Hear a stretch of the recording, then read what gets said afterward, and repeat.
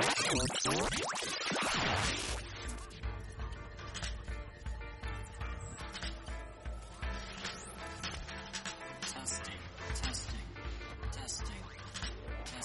2, 3, and we're live. Carow Show.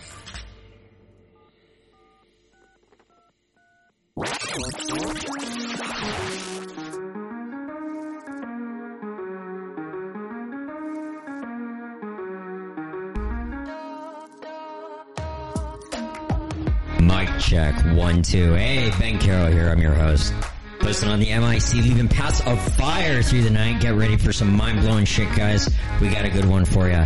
From music chops to just plain old shooting the shit, this is yet another episode of Ben and Brizuela one-on-one exclusive with a brilliant man, a very funny man. Looks aren't everything. We're coming at you with our guest conversation. Much needed badass to the bone appearance of the night with a brilliant man. A man both creative and knowledgeable. My very own dad, Brad Carow. Thanks for having me here. You are welcome, sir. What's that comment about looks? I don't know. I guess I dug myself into a deep hole there. Well, you got my looks, some of mine. Hey, I guess big noses are contagious. No one's ever told me I had a big nose. Well, I sure have a big nose. I got it from somewhere. I don't know. You know what they say about people with big noses? Yeah. Large nostrils. Yeah. All right, guys. Let's get started. All right, so I'd like to introduce the first topic. I'm going to play a little music in the background while we talk about it. So tell the audience a little bit about your music background, like where you started on clarinet and stuff like that. Well, yeah, when I was I got into junior high, right, which was at the time 7th grade, and you had a choice. Either you go into the choir or you go into the band, and I didn't want to sing, so I got that from somewhere. I knew it. Yeah, and you missed me doing karaoke with the Filipino family. It was hilarious. Maybe that's a story better kept untold. I didn't break any windows. Anyways, okay. Go ahead. Sorry. No, but I chose band, and at the time I wanted to play flute, but the school only had one flute, and they had a just whole mess of clarinets, and the teacher said, no, you're going to play clarinet. And looking back, and he's still around. What's his name? Ed Biggenhoe. That's actually his name? Edward Biggenhoe, and he was my junior high school band director, and he's still alive and kicking. Good guy? Yeah, wonderful guy, and, nice. And one of my mentors, because he played clarinet. So anyway, so that's where I started, and how did you break through from, like, because you just so the audience knows here, I'd like to start out with the fact that you play clarinet, sax, flute. You play, alto, tenor, baritone, soprano, you name it, and the versatility, with wind instruments, the versatility, I always found that very impressive. Oh, well, thanks. I'm impressed with the guys that are doing all that better than me and able to play the double winds, the oboes and the, with the double English horns. Because, to be a working musician, you have to be versatile, and you have to be good at all of them.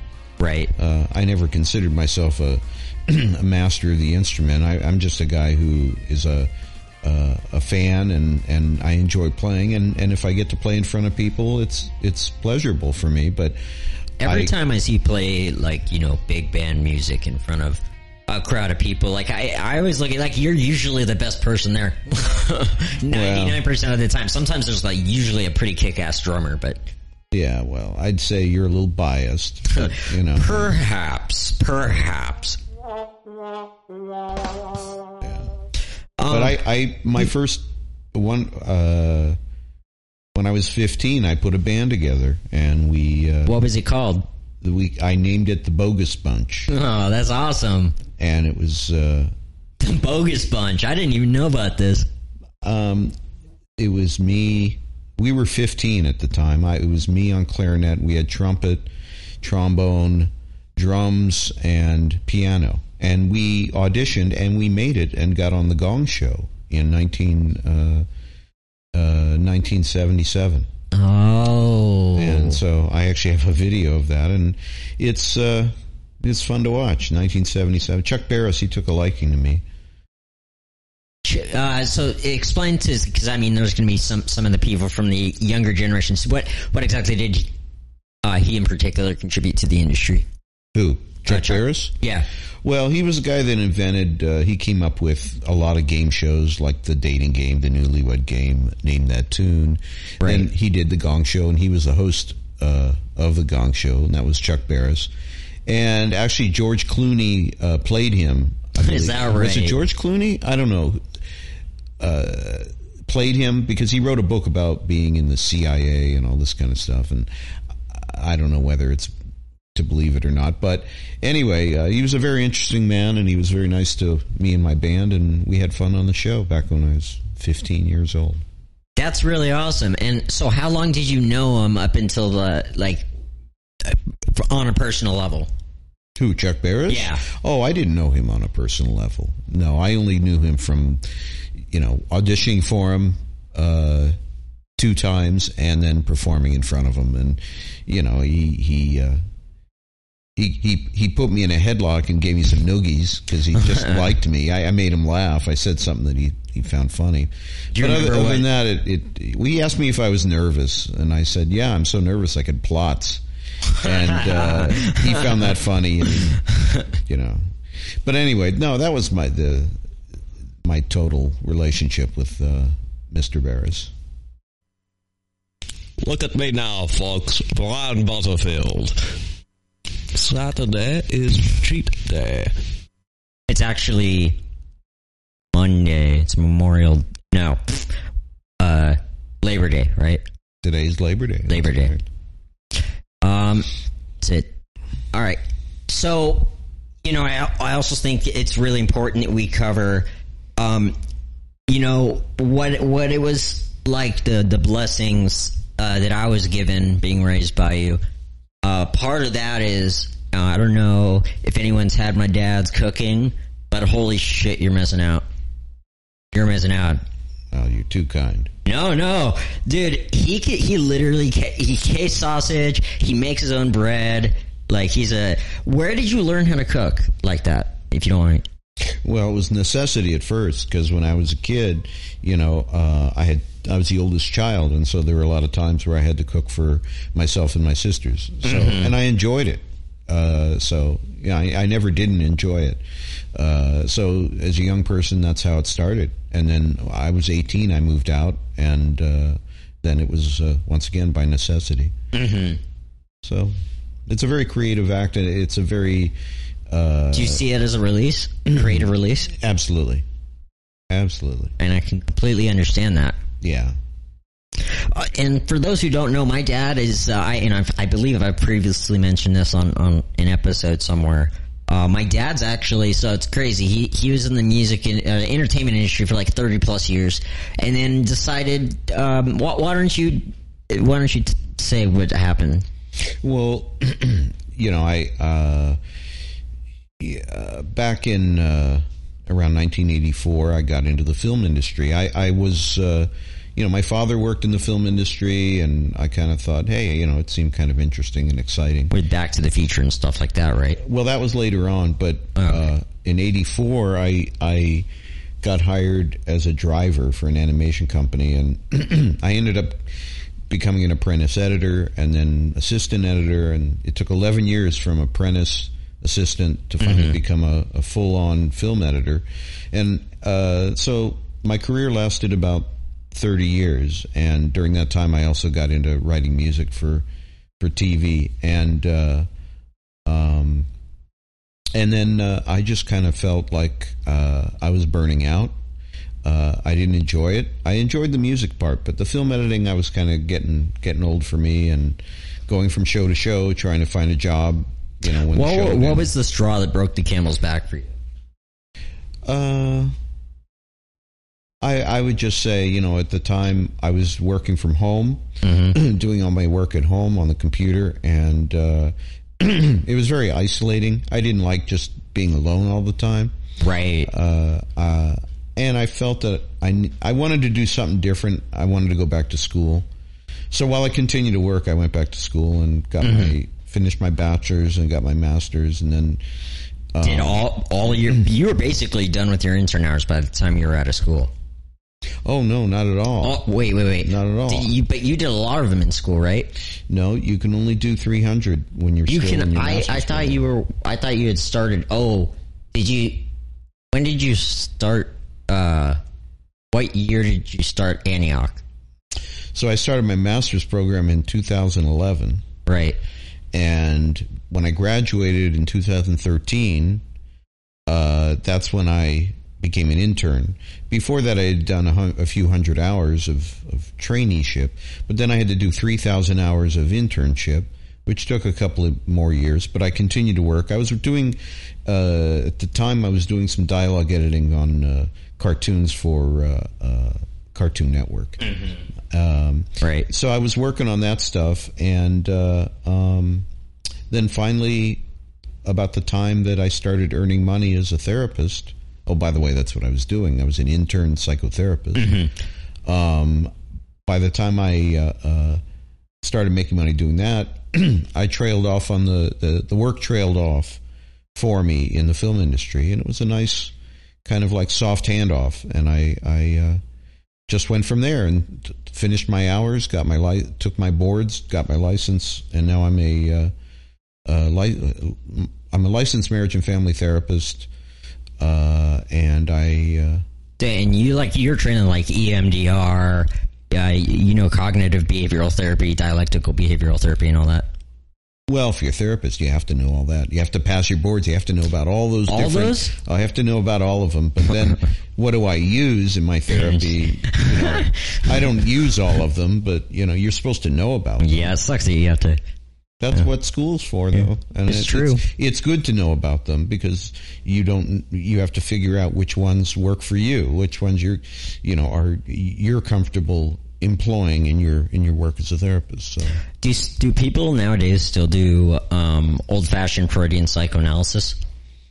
Psychoanalysis does exist. I don't know that they do it in old-fashioned Freudian style, but I do know some people that are psychoanalysis. I've heard that process. Psychoanalysts, I should say. Sorry, I've heard that process actually can take a lot longer than, say, cognitive behavioral therapy in most cases. Am I mistaken? Yeah, that's why it's not really fashionable these days because of the time involved in getting any kind of results. Right. All right. So let me go ahead and bank one. We're going to be right back. When we come back, I'm going to show you something pretty cool. You guys probably didn't know what my dad did. Bragging. Venezuela. 101 exclusive.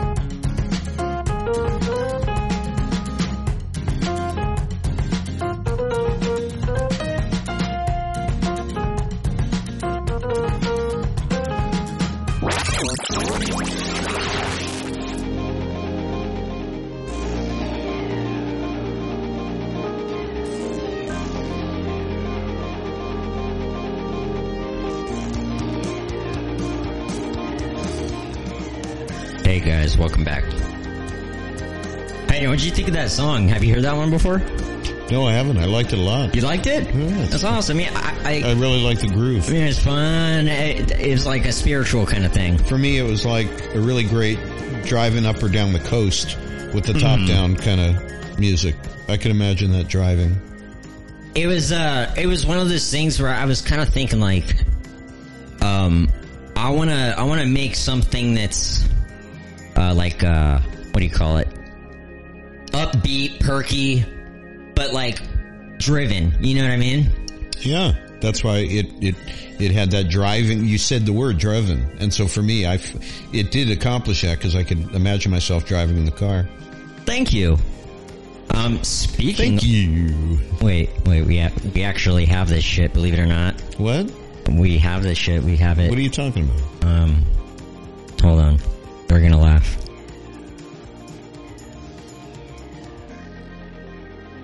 Thank you. Hey, you know what though? Check this one out. What? Why'd the chicken cross the road? I don't think you can play that. Oh my. Oh my. Oh my. You know what? You know what I love about and right after I just say this real quick. I'm gonna brag and show you guys something that my dad wrote for TV and shit. So, I got together with my last podcast, or it was my last podcast guest, or the guy before. Yeah, it was Riley. That's right. It was a show with Riley Barrett. If you guys remember that, I don't know who's listening to that, who's not. He does a really good Alex Jones impression. I'm gonna be honest. I'm kinda retarded.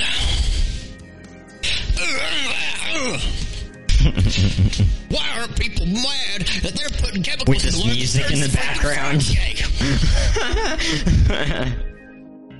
All right.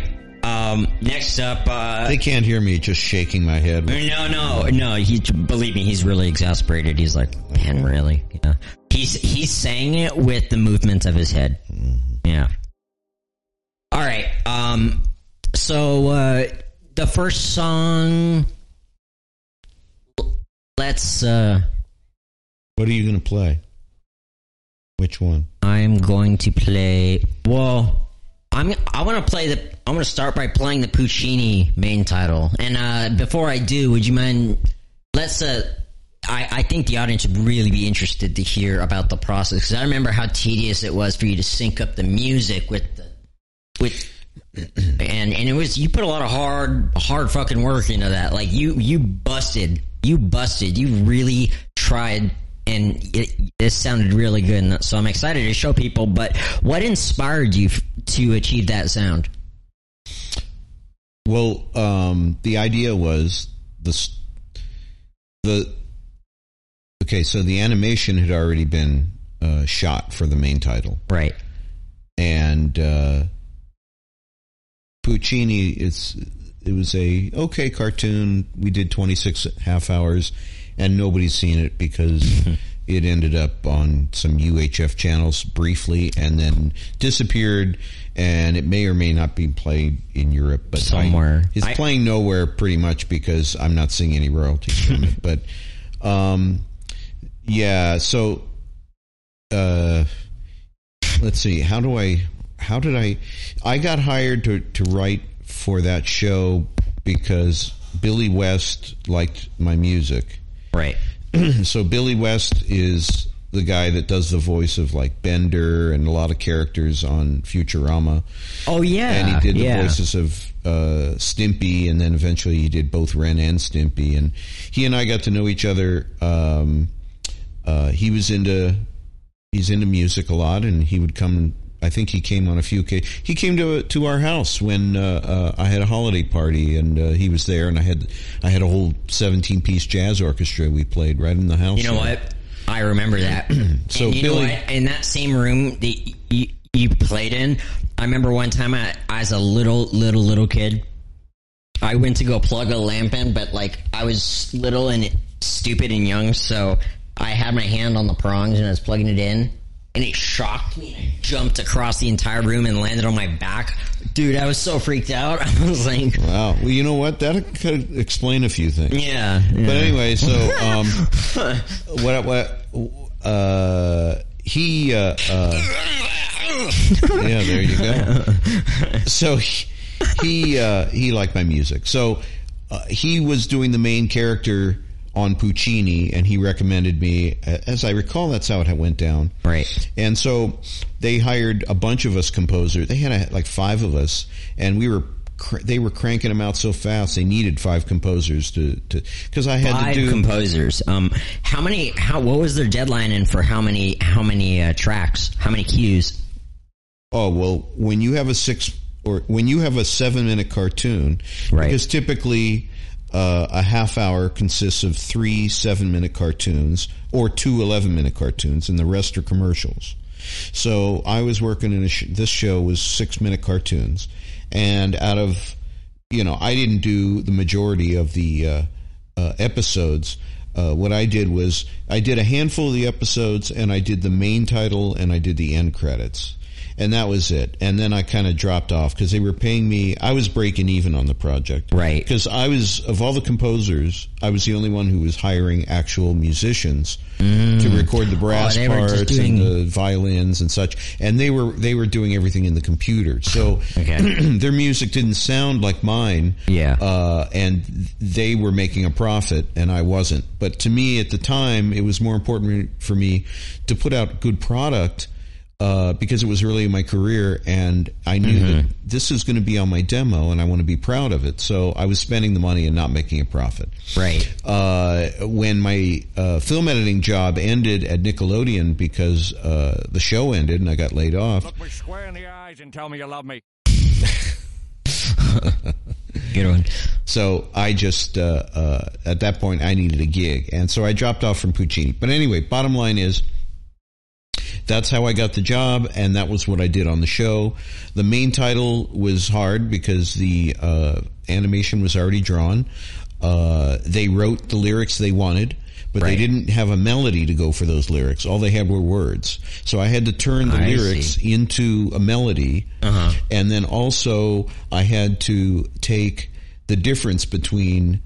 the story of the dog is that the dog is living with a very rich woman in a big mansion. Right. The lady kicks over dead, and the dog ends up in the pound and gets adopted by like the ugly American family. Yeah. Okay. Yeah. So the beginning music, because she's a rich lady, I said, okay, let's do some classical music, and then when the dog gets adopted by the family, will turn into more of a goofy sitcom-y kind of swinging kind of more thing. And so goofy. Yeah. So that's what I did, and there you go. So that's the whole story. I think I told too much, but go ahead. That's okay. All right. Let's hear it.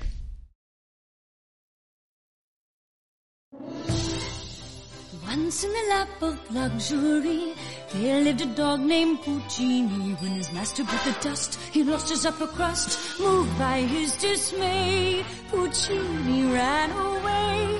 He wound up in the pound, where he was soon found. Now he's got a new family. They're not rich, but they're happy. His eyebrows living with low life. Puccini. That's insane. How long did that take you to compose? Oh, it didn't take long to write. It was more in the... arranging and getting... It was more in the actual laying down the tracks. Right. Yeah, laying them down one by one. I mean, I played all the sax parts. I had a trumpet player come in and play all the trumpet parts. Trombone player, and it was time-consuming. And I think one of the things that blows my mind every time I think about it is that you composed the pilot song, intro song for SpongeBob. Yeah, well, I was working as a film editor at Nickelodeon in 95 to 2000. Right. And Steve Hillenburg, the creator of SpongeBob, and I had worked together before that on Rocco's Modern Life. I was I was a film editor, and he was one of my directors. I'd like to note that was one of my favorite shows as a kid. Yeah. So, So anyway, he came up with SpongeBob, and I ended up editing the pilot. And during that time, Were you close with Steve? we were on a friendly basis. You know, I wasn't hanging out at his house, but we were on a friendly basis, and we enjoyed. What was he like as a person? He was like the sweetest. He was just like the sweetest, like, you know, Californian dude. He's a surfer. You know, he was really laid back. Do you remember something funny? Something funny? I don't know. Something. No, I can tell you something interesting. Yeah, all right. No, he actually came up with SpongeBob. He drew SpongeBob on a napkin when he was at lunch. And that's how it began. But see, he had a degree in marine biology, and he used to teach kids marine biology. Whoa, so that's background. That's background I didn't know. Exactly. So I was working, and when the pilot for SpongeBob came down, he and I were sitting in the room together working on the editing of it, and he said, "Hey, would you? I know you're a musician, because he'd known me for a few years already, right." And so he said, we have a character on SpongeBob named Squidward, and he plays clarinet, and I know you play clarinet, so would you like to record some clarinet?" And I said, sure. So that's where that started. And then he said, by the way, for this episode, we need like a main title kind of theme, like an action theme, and you want to take a shot at it? And I guess he had other people taking a shot at it or whatever. And so I wrote something and did it on a computer. Now, back then we didn't have. We're talking about in the late 90s. So right. MIDI was not where it is now. And so what I gave him was a MIDI version of the arrangement, and he listened to it, and he was like, I don't get it. It sounds like an accordion to me, because right. It didn't. MIDI. It was MIDI. It didn't sound right. So I said, all right, so I'm going to go ahead and record it with real instruments, and then you come back and listen. So I laid it down in the studio with trumpet, trombone, actual drummer. Got everyone together. Got all the musicians one by one, laid down their tracks. And then he came in, he listened to it, and then he said, okay, play it one more time, and I did. And he said, yep, that's it. And what I found out later was, and so this became the SpongeBob main title action theme for the pilot. And Steve, actually, I later on found out, wanted it to be the main title for the series. And I didn't know that he was championing that to happen. It's really amazing. But, the network wanted something that told a backstory and had lyrics. And so they went with what they went with, which is essentially the main title for SpongeBob is an old sea shanty called Blow the Man Down, and they just changed lyrics. So it was a wow. Public domain song that they just added their own lyrics to it. But anyway, so I and if they had used my song, I probably wouldn't have to work for a living anymore. I know. Hey, I'm happy that I still continue to be involved with SpongeBob, and that I continue to get to play clarinet for Squidward, and on occasion write a piece of music that they use on the show. So what you're going to hear now is the first piece of music that I wrote for SpongeBob that was used on the pilot, that is not used in any of the regular episodes.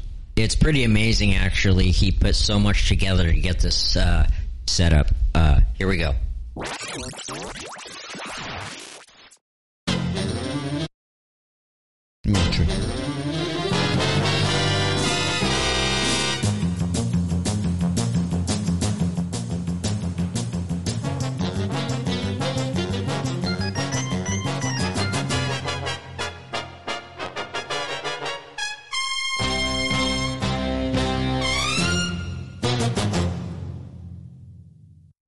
Unfucking believable. You know what?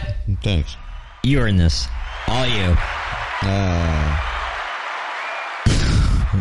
People of Earth. Wait. Now you're speaking to the crowd. People of Earth. You bore them. They stop cheering. Soylent Green is people. Oh. Soylent Green. Don't eat the purple acid. The brown acid is bad. Whatever. All right. Moving right along. Moving right along. Lucky thing I didn't stay in comedy. Yeah. Oh, yeah, you were a stand-up comedian. That's another thing. No, I was not. Yeah, you say. I never was a real... No. Yeah, real. What does that mean? It means I never did it for a living. Yeah, you still did it. Well, I tried. All right, well, I'm going to ask my dad this big question that kind of... Dun, dun, dun. Yeah. Wait. Yeah. Oh, I don't. You don't have dunk, dunk. No, whatever. I'll just do it. Dun, dun, Dun, dun, dun, dun. There you go. That's close. That doesn't quite set the tamed tone. All right. So, real quick, I do need to plug my website and Twitter and stuff. So it's benandbrizuela.online. That's BENANDBRIZUELA.online. And we are also on Twitter and Instagram. I'd like to promote my buddy Concept, who I performed with once. A really nice guy, and we've ever since been close business partners. And Ove's Records, who also I am affiliated with creatively. I'm going to recap on the info. So basically, my dad's a badass. Long story short. I have a question. So that means you are son of badass. Son of badass. I like that. You should record that.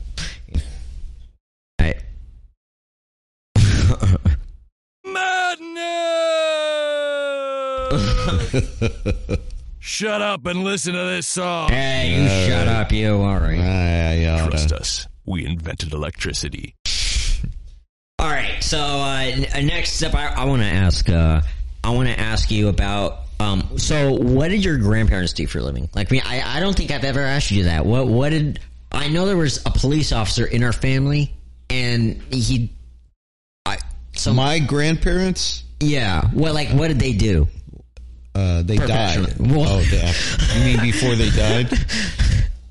They on which side? Okay, so any side. I don't fuck. My great grandfather, I know, on my mom's side, was a cop in South Philly. Oh snap! You didn't know? No, you didn't know? I didn't know. That must have been back in the 1930s, I'd imagine. Oh wow! Back when he was probably on the take, and they were like beating guys up with a rubber hose in the back room to get confessions. Jesus, it was a rough time back then. Right, the cops could do it, and. But anyway, my grandfather, my grandfather, Lou, Poppy Lou, I would call him. There was Poppy Lou and Poppy Sid, right? Right. So my mom's dad worked for Abbey Rents, and he would deliver, people would get from Abbey Rents rental things such as tables and chairs for a party. Oh, okay. Oxygen tanks, helium tanks. I'm not sure why the oxygen, but anyway, he would deliver all kinds of stuff like that, and that's what he did. And my other grandfather, my dad's dad, was a jeweler. A jeweler in the jewelry industry, downtown LA. Right. And that's what I know about that. And then, Nana, Janet, what is she, from what you know about her career history? I know she... Career history? Yeah. My mom has no career history. She was a housewife because that's back then. Right. Back in the 60s, that's what, a lot of women did. And it was normal. And that was part of society. It was completely normal, It was.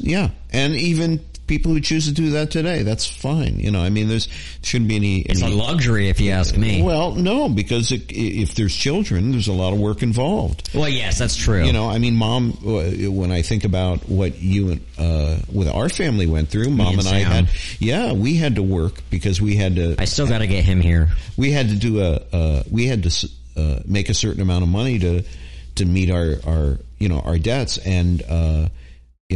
childcare is very expensive. It's ridiculous. Completely ridiculous. So, if a housewife is at home and there's children, you're saving, over $1,000 a month in childcare right there, and that's hard. Having children running around and still keeping a house in order and being a good parent and all that. Yeah, so I think that there's those people that are able to be home and be a housewife or a house husband. It's a great opportunity, actually, to have a close relationship with children if they're there. The presence of the parent being there. Yeah. So I do want to cover this briefly. So we never talked about it yet, but the Back to the Future thing. Explain that. I'm so loosey. All right, so I worked. My first film job was at DIC, which was an animation company. DIC. It stood for. Oh snap! You didn't. No, I didn't. And it was a French-owned company at the partly French-owned company, and it was at the beginning parts. They I don't know if they still. There was a big building in the media center downtown, and DIC on it. Oh, in LA. In Burbank. Oh, okay. But anyway, I worked for them, and then TV season ended, got laid off, and I went to. My father was one of the sound effects editors on Back to the Future, the first Back to the Future movie. And it just so happened that after I got laid off, they needed a apprentice editor to come in for the last month of post-production. So my dad got me the gig, and essentially all I was doing was picking up reels of film and delivering them and taking them back and forth between the mixing stage and the editors. And that's all I did. And I worked 7 days a week because they were in a rush. They wanted to get Back to the Future out in the theaters for the 4th of July weekend, which was sooner than their initial anticipated plan. Right. So I was working 7 days a week. It was a union gig. Even as an apprentice editor, I was making big bucks. Right. And that's really all I had to do with it. But I'll tell you, so I was an apprentice sound effects editor on that movie, and it eventually did win the Academy Award for best sound effects. And I tell everyone that if it wasn't for the way I carried those reels back and forth between the editors and the mixing stage, it never would have won an Academy Award. It's pretty badass. Thank you. My dad has, my dad has a freaking, cat. Like, that's crazy. That sure sounds good. No, I don't have an Academy Award. No, I worked on a show. I worked on that movie. That's all. For a month, I just drove something back and forth. It really, if you can have a California license and you can lift 10 pounds, you could have done what I did. Yeah. So, would you say that was PA work? No, I was an apprentice editor. That's what apprentices did. You did all the crap stuff that the assistant editors didn't even want to do.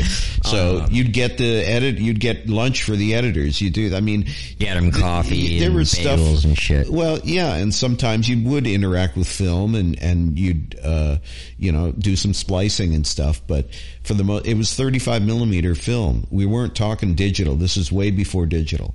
So you were carrying reels of film. You were sometimes doing some splicing, but rarely. It was mostly just rewinding and what's that machine over there called? Moviola. Yeah, so I have a Moviola here where we are recording at this moment, and it's a big green machine, and it's, if you look up Moviola, you'll see what it looks like. It's Moviola. Yep, and it's what was used to edit movies and TV, shot on film. This is 35 millimeter, but they have them in 16, but 35 is the standard size. And you have that slugger machine. Yeah, well, that's next to it. I have just an editing bench with all the gear from when I was working as an editor before it went digital.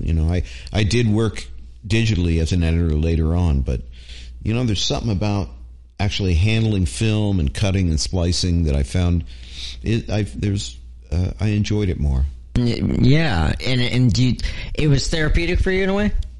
I guess. I just a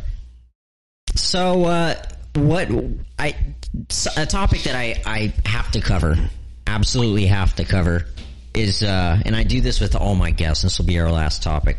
All right. What would you say your optimal peace environment is? And then after this, we're gonna play another original, and then tune out. Okay. My optimal what environment? Peace environment. An environment that you find yourself most at peace, I suppose. Okay. Well,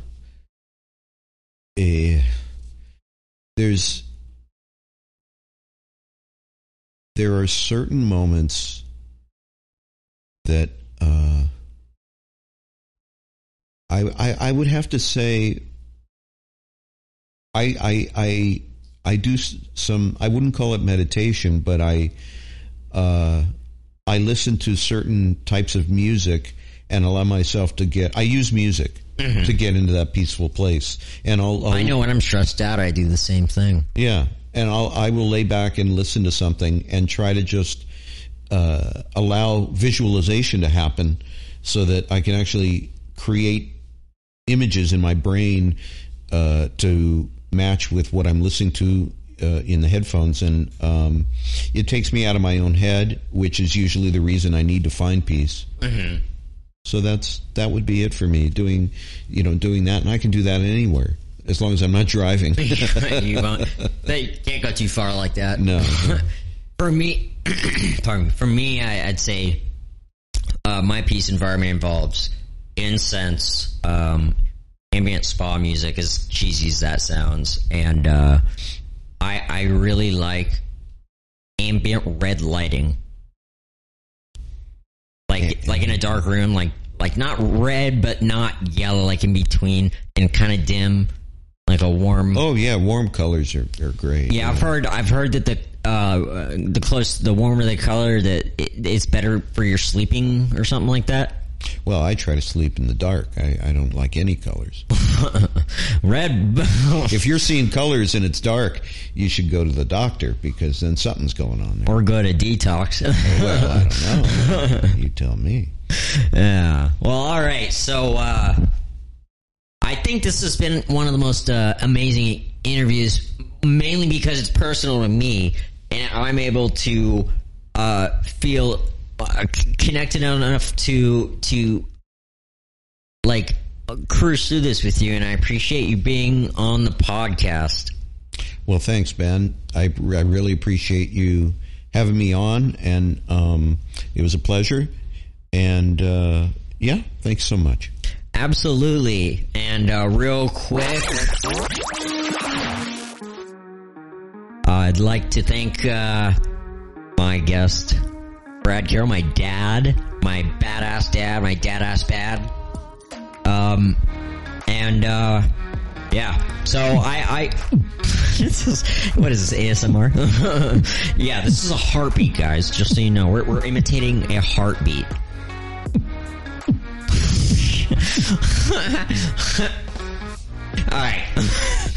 Alright, so I always do a call to action for self-care. I always encourage self-care at the end of my episodes to the listeners. I think it's very important. It's something that I've been taking very seriously, and that has, helped me out a lot.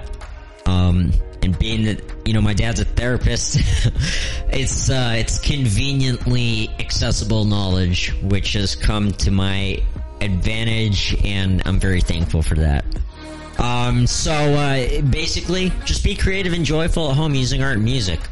The benefits are literally fucking endless. I mean, it can take you out of a dark place. It can bring you into laughter. It can bring you into tears. Music is really something that can connect people and bring people together and help you process things on your own when you're not with people. Alright, I'd like to shout out my family, all the hard workers at Public Works dealing with this bullshit right now, and Ovays Records, and my buddy and accent producer Concept. Alright, I'm gonna quote this poem. Something I put together. It goes like this.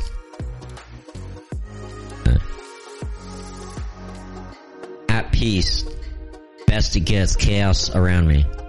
The world is well, the humans sick. High hopes ahead, stimulus package somewhat promising. Come fall, we hope falls the virus. strong future ahead, but perhaps a rough pathway there. Eventually change will come, and I quote, "This too shall pass." Alright. I'd like to thank my family and the Brizuelas and the listeners, and here's what's next. We now have my dad's grossed out by my pet snake, but that's my new, that's our new, I guess, mascot. Ven the Retic. Yeah, don't be bringing that thing over here. Yeah. I don't want to see that thing crawling around my house. Alright, we gotta wrap this up. So for sure, more to come later on. Guess what? Yeah, you.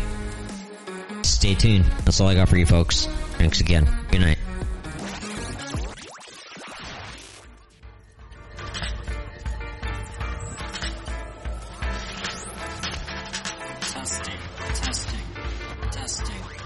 Testing. 1, 2, 3.